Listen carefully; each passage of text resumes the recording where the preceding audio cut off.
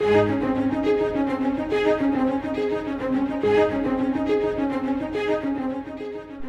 is easy to be thankful when things are easy, but is it possible to be thankful in difficult days?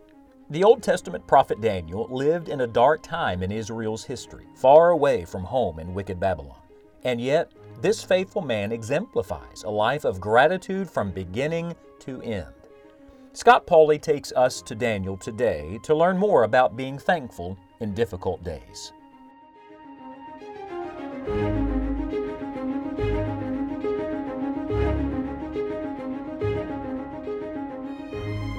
Oh, give thanks unto the Lord, for He is good, for His mercy endureth forever.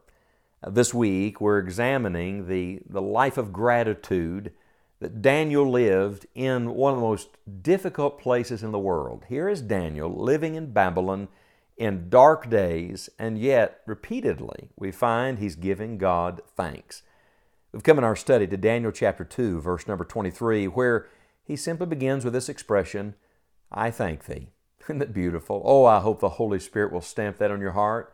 I hope He'll etch it on your soul. I hope at the most difficult seasons in your life, God will bring these words to your remembrance and the Holy Spirit will breathe them through you. Lord, I thank Thee. I thank Thee and praise Thee, O Thou God of my fathers, who hast given me wisdom and might. Could I just pause and point something out? Do you remember at the beginning of his prayer in verse 20, he blessed the Lord, for wisdom and might are His. Okay, so in verse 20, God has wisdom and might, but in verse 23, notice He's given us wisdom and might. Isn't that beautiful? Aren't you glad God shares? We are ignorant, but God gives us His wisdom. We are weak, but God gives us His might. So lean on the Lord's wisdom today. Lean on the Lord's might today. Every good and every perfect gift cometh down from above, from the Father of lights, in whom is no variableness, neither shadow of turning. He's given me wisdom and might, and hast made known unto me now what we desired of Thee. For Thou hast now made known unto us the King's matter. We know, of course, he's praising God for answered prayer. I'll just tell you, if you'll pray more, you'll have more to praise about. You'll have more to give God thanks for if you'll pray specifically and pray in faith and pray expectantly. We're learning something about this life of thanks.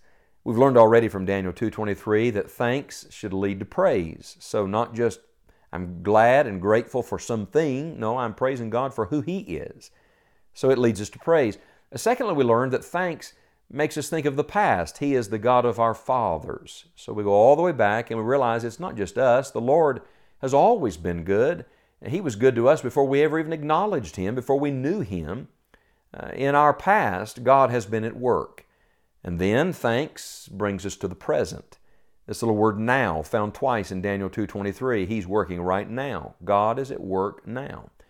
But let me show you a couple other wonderful truths about this life of thanks today from Daniel 2:23. One of the things that God has been dealing with me about is this, that thanks also helps as you prepare for the future. Remember, Daniel's wondering what his future is. Can you understand that? Are some of you there right now wondering, what does the future hold? What's going to happen in our country? What's going to happen with my family? How's this all going to turn out? Well, Daniel didn't have all of the answers to this, but you'll remember that Nebuchadnezzar's dream dealt with the future. It dealt with the future of these world empires. Do you remember that image? And those several different world empires and how it was all going to end? I think this is fascinating to me. Here is Daniel, a man whose life seems to be a little uncertain because he's been carried away as a captive. He's in exile away from home. No doubt he has lots of questions. And now God is showing him things, not just about his own future, but the future of the world.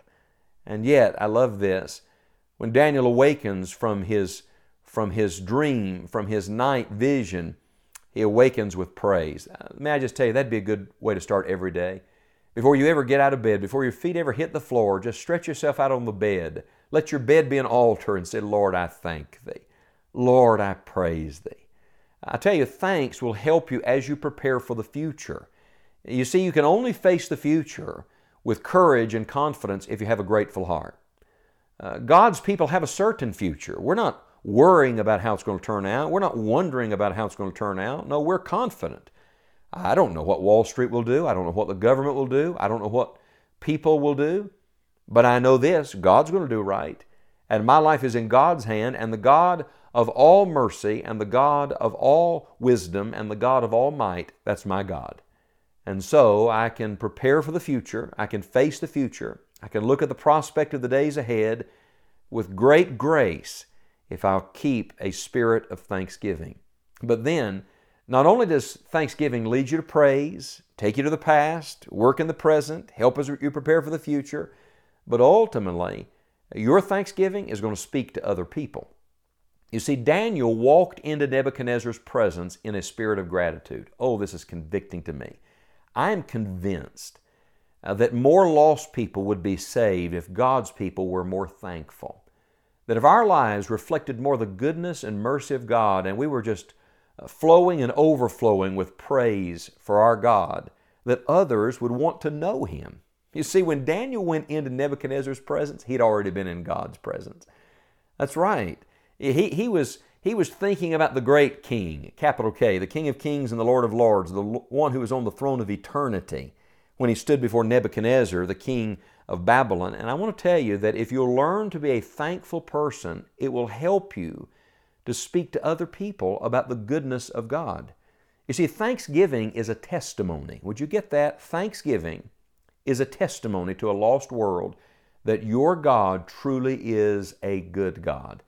Do you remember in the New Testament, the Bible says, the goodness of God leadeth thee to repentance? Now, we've all experienced that, haven't we? How many times I've been brought to repent, confess, forsake sin, just because God's been good to me. It's not just His chastening, but so many times His blessings bring me back to the Lord. All right? If that's true in our lives, then don't you think that our exalting His goodness might lead many others to Him, that many others might be saved? If instead of us talking about how bad the world was, we were talking more about how good our God was. How does the story of Nebuchadnezzar turn out? Well, you know the answer, don't you? In chapter 2, verse number 47, what does Nebuchadnezzar say? The king answered unto Daniel and said, Of a truth it is that your God is a God of gods and a Lord of kings and a revealer of secrets, seeing thou couldst reveal this secret. In other words, Nebuchadnezzar is taken here not with Daniel, but with Daniel's God. Now, we know Nebuchadnezzar had to go through quite a humbling and a season of reproving and learning himself, but in the end, how does Nebuchadnezzar's story end? We'll turn over a couple more pages to Daniel chapter 4, verse 37. Don't you know this rejoiced Daniel's heart? In Daniel 4, verse 37, Nebuchadnezzar says this, Now I, Nebuchadnezzar, praise and extol and honor the King of heaven, all whose works are truth and His ways judgment, and those that walk in pride He is able to abase. It begins with Daniel thanking and praising God, and it ends with Nebuchadnezzar thanking and praising God. Do you know what our great goal is? Our great goal is for God to get glory. And not only from our own life, but that through our testimony, many others will become true worshipers of the Lord. Read Revelation. What's our goal? The Lord is seeking people to worship Him for all eternity. He's taking out a people for His name, and the Lord is worthy of that. And the heart of a grateful Christian, a heart of real thanksgiving ought to be this: I want to give God praise, and I want to lead others to do the same. Remember, everything reproduces after its own kind. So if you'll be a thankful person, your people, the people around you will become more thankful. If you'll be a praising parent, your children will learn to praise God. If you'll be a grateful servant of the Lord, then others who follow you will learn what it means to be grateful. Oh, may the Lord teach us all what it means to live lives of real thanksgiving. It's not a day, it's a way of life. And may the Lord help us all to say and live sincerely this expression, Lord, I thank Thee.